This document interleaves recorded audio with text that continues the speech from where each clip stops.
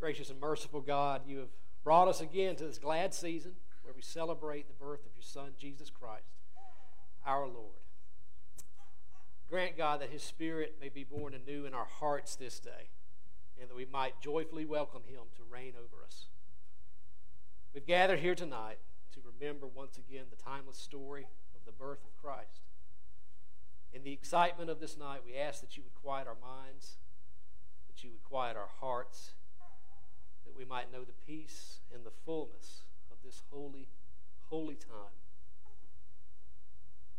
You have favored us, Lord, with the greatest gift that was ever given, your only begotten Son. May we never take this gift for granted. May our songs of praise never fade. And may we treasure it in our hearts always and forever. On this holy night, we ask that you would draw us into this mystery of your love. Bless all of us gathered here. May peace, hope, joy, and love ring in our hearts and reverberate throughout our community tonight. In the name of Jesus Christ, the newborn King. Amen. Merry Christmas, everybody. It's not Christmas yet. Y'all are worse than my son, I swear. We still got a few more hours. That's all right. That's all right, man. Welcome. Seriously, so glad to see everybody. I think this is a first for me anyway. I think we got more guests here than we have actual members and attenders. So that's pretty awesome. So glad to see a lot of faces out there that I didn't know. I tried to speak to you briefly out there when you walked in. If I happen to have seen you, if I didn't, please don't think that I'm snobby. I just didn't get a chance to. But really, really, it's great to see all those faces out there that I don't recognize. I'm so glad that you guys chose to come and just spend a few moments with us at Bemis United Methodist tonight. The Christmas Eve service has become, it's among a handful of special services that we participate in throughout the year, and it's come to be one of my favorites, probably for a lot of reasons. But I think one of them, more than most, would be just the simple fact there seems to be a real spirit of peace, but also a real spirit of deep reverence and deep reflection. I think our two most holiest of days in the Christian calendar are Easter and Christmas, and I can't decide, in my opinion, which seems to be the holiest of them for me. So I guess they're just as equally holy. But this is a special night, and it's one of those nights that we share together, something that's consistent across all Christian beliefs, all Christian belief systems, all Christian denominations, Christian traditions that have existed for over 2,000 years. We remember the birth of Jesus. We remember the Virgin Mary. We remember the birth of Christ. Christ who came to us not as a mighty warrior, but Christ who came to us through a helpless, defenseless child who was born to a poor couple who had no social status, nothing special about them whatsoever, in a dirty, dingy stable that was reserved for animals. I kind of learned recently it wasn't a stable as we kind of have come to think of stables. You know, we have a beautiful thing that we do every Christmas. Prior to Christmas, we'll do a live nativity, and it's beautiful. It's gorgeous. And I think people really get a lot out of it if they sit there and they kind of meditate on it for a minute. But it's nothing even remotely close to what the reality of the real stable was, where Jesus was born. More than likely, it was a cave that, again, was pretty stinky and reserved for animals. But this is how Christ came. This is how God decided to come. This is how Christ decided to come into the world, not among the richness and the kings and the rulers, but among the most humble, born to the most humble of people in the most humble of circumstances. It's what we in the church refer to as the incarnation. And that's one of those big theological words that we use sometimes in the church. But it basically just means, and we talked about this last Sunday, and I could spend hours and hours and hours just sitting in awe of this idea. But the incarnation is basically this idea that God, the creator of all, God who has always been, God who is, God who always will be, unfathomable, unexplainable, decided to come here in the form of a human. Jesus Christ, fully divine, fully human, got to experience the fullness of what it meant to be a human being. And again, among all the most helpless and the most humble of circumstances. That blows my mind. It blows my mind to think about that. It's the simple fact that God, Jesus, divinity, came as flesh and bone. I want to read to you a short piece of Scripture, and if you guys happen to attend our service tomorrow, you're going to get a double dose of this Scripture. But I initially had not planned on using the Scripture tonight. As a matter of fact, to be perfectly honest, I had initially planned on pretty much giving you guys the same sermon that I gave you last Christmas Eve. Pastoral honesty. But something happened while I was going over the Scripture that was planning on using tomorrow. And as I considered it, I felt that God just really kind of prompted me to share this with you guys tonight. More specifically, though, I really felt prompted to share it with two very specific groups, and I believe these groups are here tonight. Two types of people. Those who may not know the love of God, and those who maybe sometimes question it or sometimes forget about it. Because I'm a pastor, and to be perfectly honest, I do the same thing. It's hard to embrace and live out the reality of God's all-encompassing, merciful, graceful love. I always feel like I fall short.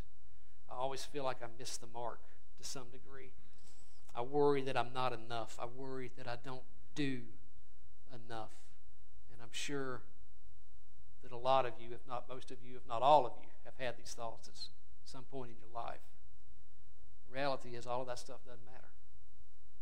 God doesn't love me for who I am or for what I do or for what I don't do. God loves me because God loves me. God loves you because He loves you. So I just want to share this scripture, and it's kind of out of an obscure book in the New Testament. It's the book of Titus. Really, really short book. It should take you about 5 minutes to read the whole thing, but it comes out of Titus chapter 3. It was verses 4 through 7. I'm going to read that to you and kind of talk about it just for a few minutes. And this is a letter, like a lot of New Testament letters that were written by the Apostle Paul. But Paul writes, "When the kindness and the love of God our Savior appeared, He saved us, not because of righteous things we had done, but because of His mercy." Let me repeat that. Not because of the righteous things we had done, but because of His mercy. He saved us through the washing of rebirth and the renewal by the Holy Spirit, whom He poured out on us generously through Jesus Christ our Savior, so that having been justified by His grace, we might become heirs, having the hope of eternal life. For our Methodist brethren, that's the word of God for the people of God. I want you to look at how that very first verse that we read describes the character of God.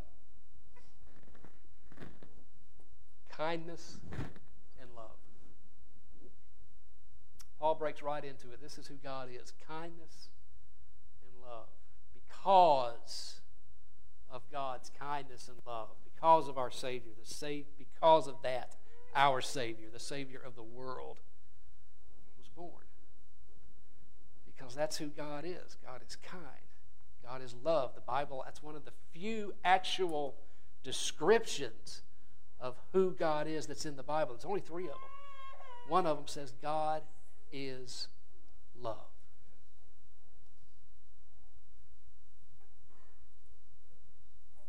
And love was born on that Christmas day.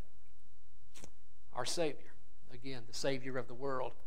Now, some of us may have forgotten. Some of us may have been brought up in the church. Y'all may have been here 50, 60, 70 years. Some of y'all might just be entering the church. Some of y'all may be somewhere in between. Some of y'all may not be part of a church at all, and that's all perfectly fine. But what I want to say, though, is what does it mean, Savior? We always talk about that in the church, and that's another one of those churchy words. And if you're not part of the church, you don't get it. I think a lot of the people in the church don't get it, and we need to be reminded of it sometimes. What does it mean when we say that Christ is our Savior? What is He saving us from? Well, He's saving us, number one, from our separation from God. He is saving us from what I just mentioned ago, that inability to live up to God's perfect ideals. He's saving us from our hopelessness, our helplessness to live up to those standards, to live up to God's greatest ideals of what loving God with all of our heart, soul, mind, and strength, and loving our neighbor as ourselves. Jesus summed up all of the expectations of God, all of the ideals. If you look in the Old Testament, there's several hundred laws written. Jesus brought them down to two, and they all can be brought down to these two little things: loving God with all of your heart, soul, mind, and strength, loving your neighbor as yourself. Still, those are simple to understand. They're not so easy to live out, and we do fall short. Christ saves us from that. He knows this. He knows that we are incapable in and of ourselves of being these things. Folks, there's not a person in this room tonight that's spotless, including this guy. Maybe at one point in my life, especially this guy. I still struggle with a lot of stuff. And I'll just be perfectly honest with you on this Christmas Eve. I struggle with forgiving people sometimes. I struggle with loving my enemies. I struggle with resentments against people who have hurt me in the past, people who've caused me harm. I struggle, like many of you, with what I think is really the foundation of most sins and really most of the world's problems, and that's just good old-fashioned pride. Putting myself as a higher of importance than God, than God's ideals, as a higher importance than people. That's all pride is. But so much stems from pride. Even though God may have grown me, and He has grown me spiritually over the years, and I am a lot different. I'm a lot different in the ways that I think, the way that I speak, the way that I act. Folks, I am nowhere even remotely close to being able to live up to God's standards. And I may not know you personally. Most of you I don't know personally. But I can say with 100% certainty tonight, there's not a person in this room who lives up to those standards. But who is God? What is God? Our scripture tells us that God is kindness, that God is love. If you look at verse 5 of the text that I just read, it said that God is a God of mercy. So this kind, this loving, and this merciful God did something amazing on that occasion that we're celebrating tonight and tomorrow. Jesus Christ was born, and through Christ, through that Savior, we're healed. We are in a perfect relationship with God. We are restored. We are blameless, and we are absolutely perfect in the eyes of God, no matter how much we continue to fall short. There's a name for that, and in the church, what we call that is grace. And our scripture again spells it out for us in very perfect words. He saved us, not because of righteous things we had done, I'll add to that, or things that we had not done, but because of His mercy through Jesus Christ. Simply put, God loves us because God loves us. Not because of anything we've done, not because of anything that we haven't done, but because that is who and what God is.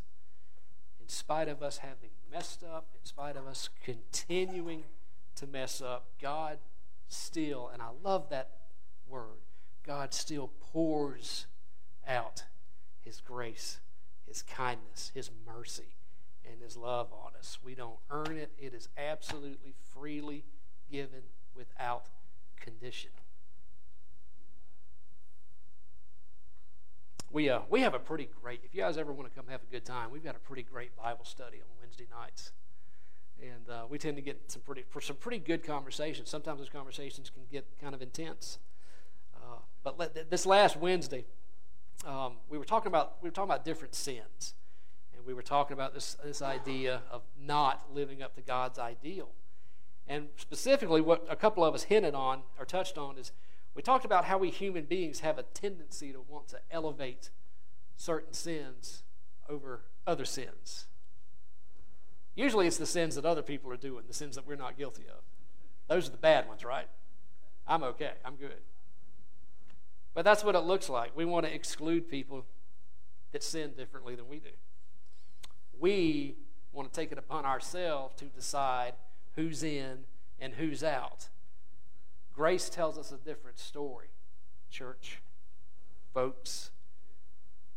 The scandalous part of Christianity, one of the hardest part for so many of us to really grasp, even those who believe these things on the surface, one of the most scandalous parts about Christianity, one of the most scandalous parts about the love, mercy, grace, kindness, and God is that we don't get to decide who's in and who's out, because guess what? We're all in. Every one of us, not because of our good works, not because of our ability or because of our inability to live up to God's standards and ideals, not because we're good, not because we're bad, but because of Jesus, who we celebrate today through his birth, because of God's grace, because of God's indescribable, unfathomable love for his creation. I don't deserve it, and neither do you. But guess what? We've got it. Y'all remember Oprah, right? You get a car, you get a car, you get a car. You're in, you're in, you're in, you're in. Grace, and that's what it looks like. In just a few minutes, we're going to celebrate Holy Communion together. And at the beginning of that, we're going to recite a prayer of confession and a prayer of repentance, recognizing, admitting. This is one of the coolest things to me about our communion service, is that we do this together. You know, it's not confessing my sin to God in my personal life is one thing. That's wonderful. We should all inventory ourselves spiritually and admit to God where we fall short. But to me, there's something really special about this communion service. When we do this all together as a gathered body, whether you're a Christian or whether you're not a Christian with us tonight, doing this together, saying these words together, not just because we're reading them off a piece of paper, but because they're truly coming from our heart. To me, there's something really cool and really special about a gathered community of people who are confessing their failure to be able to live up to God's standards of loving him with all of our heart, soul, mind, and strength, loving our neighbor as ourselves, confessing that, admitting it to God, to our brothers and our sisters, and receiving that forgiveness together. There's something just so very, very cool about that to me. And we're going to be doing that here in just a few moments. If you don't know, if you're not part of the Methodist Church, like a lot of other Protestant denominations, communion is one of two sacraments. We believe this is something that was instituted, that was given to us by Christ. It's one of two sacraments that we celebrate in the Methodist Church. The other one is baptism. Sometimes you might hear communion referred to as the Lord's Supper. Other churches sometimes refer to it as the Eucharist. But the practice of communion was, if you didn't know this, the practice of communion was actually initiated by Christ on the night before he died. We're going to receive bread. We're going to receive, we refer to it as wine. It's actually juice in our church. But we're going to receive these elements of bread and wine as symbolic representatives of the body and the blood of Christ. The church has continued this sacred practice again across all denominational lines, all traditions for 2,000 years. And one of the things that we do when we receive communion is we're drawn to remember Christ's greatest sacrifice, his death, his burial, his resurrection. Tonight, of course, we also remember and we're drawn to the reality of his miraculous birth. One thing that we really believe, truly believe in our church is that we believe that Christ is very much present with us as we receive these elements together. Christ is with us at all times, we know that. But maybe there's just something a little extra special about receiving these elements together as a gathered body. We believe that communion is basically tangible evidence of God's grace and God's presence with us. In other words, it's something that we can see. It's something that we can taste. It's something that we can smell. It's something that we can feel. It is a physical reality of the invisible reality of God's presence, love, and grace for us. And when we do that, we're linked together with Christians and churches over a period of 2,000 years who have been gathering together regularly to do this, to receive this. Something else that we do in the Methodist Church that might be a little bit unique to other traditions is that we welcome all people to receive Holy Communion at the table. It's not up to us who gets to receive God's grace, and that's our theological reasoning behind that. We believe this is an opportunity for everybody. We believe that God, Jesus, is so present during this time that people can receive God's grace through simply receiving these elements or experience God's grace. So we don't prohibit. We don't feel that we have the authority to prohibit anybody from receiving Holy Communion. So I invite you to do that today if you feel so led to do too. Don't feel like you have to be a part of this church. Don't feel like you have to be a Methodist. In all reality, don't feel like you have to be a Christian. That's how powerful we believe the grace of God is, and the love and the power of the Holy Spirit.